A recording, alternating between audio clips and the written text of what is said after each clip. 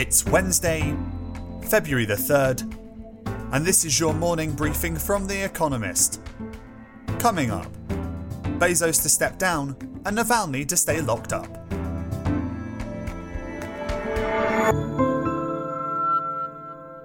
First, the world in brief. Jeff Bezos announced he would step down as Amazon's CEO this summer and become executive chair of the company's board. In a letter to employees, he said he wanted to focus on new products and early initiatives. Andy Jassy, who has worked at Amazon since 1997 and currently runs Amazon World Services, the company's cloud computing business, will replace him. A judge in Moscow ruled that Alexei Navalny, Russia's leading opposition figure, violated the terms of a suspended sentence from 2014 and ordered him to serve another 2 years and 8 months in prison. Mr. Navalny's transgression was to fail to return immediately to Russia from Germany, where he had been lying comatose after a nerve agent attack. Pro-Navalny demonstrators took to the streets, where reportedly more than 1,000 were arrested. Late-stage trials show that Sputnik V, a Russian COVID-19 vaccine, has an efficacy rate of 92%. The jab was rolled out before testing finished, which provoked scepticism about its safety. Meanwhile, Sweden joined several European countries in refusing to recommend the vaccine made by AstraZeneca and Oxford University for those aged over 65, citing a lack of data about its efficacy in older age groups. Italy's president asked Mario Draghi, a former head of the European Central Bank, to try forming a national unity government. Giuseppe Conte, who resigned as Prime Minister last month, was unable to muster a new coalition. The one he led collapsed after Matteo Renzi, a former Prime Minister, withdrew his Italia Viva party over disagreements about how to spend relief funds. Both houses of Brazil's legislature elected speakers endorsed by Jair Bolsonaro, the president.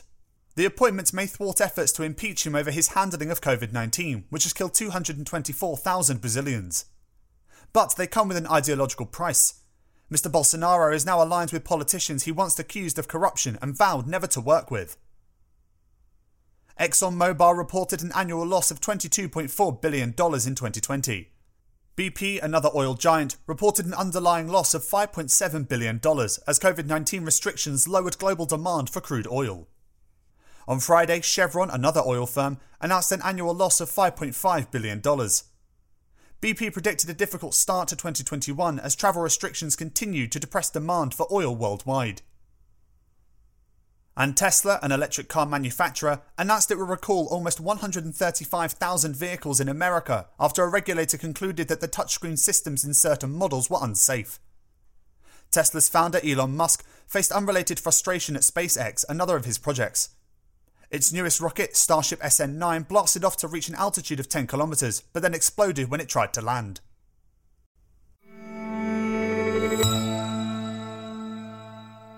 And now here's today's agenda. Sickened by sickness. Democracy. The pandemic has led to a loss not only of life and livelihood, but also of political liberty. The latest democracy index, published by the Economist intelligence unit, the Economist's sister company, showed democratic freedoms fell in 116 out of 167 countries in 2020. Many people accept that preventing catastrophic loss of life justified a temporary loss of freedom. Still, countries that withdrew civil liberties, eschewed scrutiny of emergency powers, or denied freedom of expression were penalised by the index, pushing its global average to an all-time low. America, partly as a result of the widespread refusal to accept election results, remained a flawed democracy. Japan, South Korea and Taiwan became full democracies, while France and Portugal lost that status. In Eastern Europe and Latin America, the pandemic compounded existing democratic flaws. But Africa and the Middle East had the worst year. For autocratic leaders, the pandemic was a convenient excuse to cement power and eliminate dissent.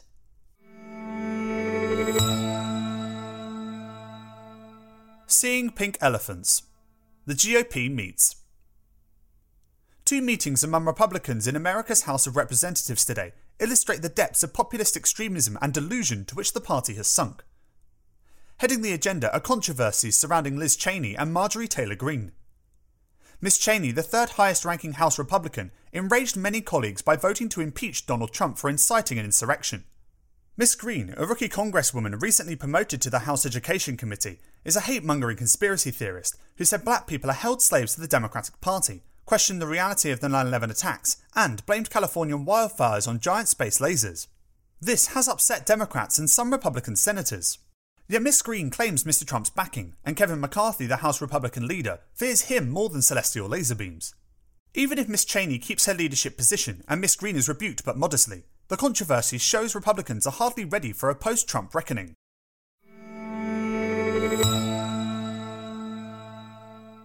Decisions. America's Supreme Court. Today the Supreme Court interrupts its holiday, an unusual occurrence, to issue one or more rulings in pending matters. 25 cases have been argued and await resolution. These include Fulton v. City of Philadelphia, which pits religious liberty against LGBT rights. When Philadelphia stopped referring children to a Catholic foster agency because it did not place children with same-sex couples against the city's anti-discrimination rules, the agency claimed its First Amendment rights had been violated. California v. Texas represents a challenge to the constitutionality of the Affordable Care Act, one that did not seem to persuade a majority of the justices when heard in November. With President Joe Biden set to reopen enrollment for ACA plans on February 15th, it could be an opportune moment to clarify the status of the law. The justices may also want to close the book on another Trump-era dispute, the Manhattan District Attorney's quest to examine 8 years of Mr. Trump's financial records.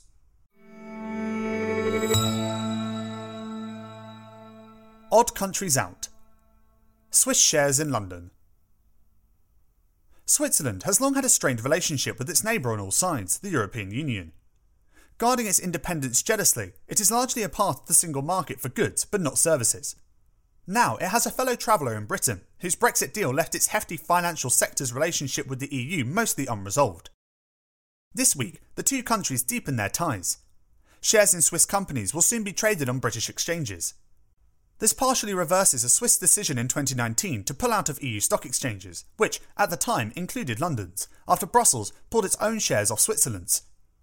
Before it withdrew, Swiss shares accounted for £1.2 billion, $1.6 billion in daily trades, so the deal could help London's exchanges increase their volumes.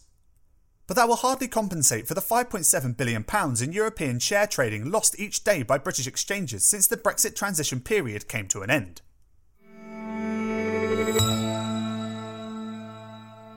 Radio check. Qualcomm. Today, Qualcomm, an American chipmaker, will report its first quarter results. Markets have high expectations for several reasons. Semiconductor firms have had a good year in general, as locked-down consumers spent more time on their gadgets. Qualcomm, which makes the radio chips used by smartphones, is well placed to benefit from fast-growing sales of 5G handsets. And on November 14th, it won permission from America's government to restart sales to Huawei, a Chinese smartphone firm suffering American export restrictions. Qualcomm has enjoyed a run of good news lately. In 2019, it announced a surprise settlement with Apple, ending a long-running fight over licensing terms for its radio chips. In August, an American court overturned an earlier judgment, finding it guilty of anti-competitive practices. But the firm remains unpopular with many of its customers. Shortly after settling its lawsuits, Apple bought Intel's 5G chip business for $1 billion. It is unlikely to remain Qualcomm's customer for long.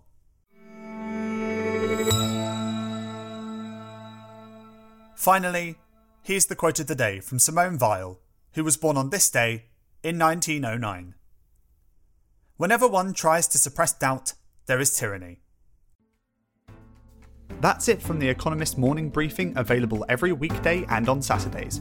You can hear interviews and analysis from our journalists, including our current affairs podcast, The Intelligence, by searching for The Economist on your podcast app or asking your smart speaker to play the latest Economist radio podcast. And as a subscriber, you have access to each week's full edition in audio. Just download the Economist app on your mobile device to start listening.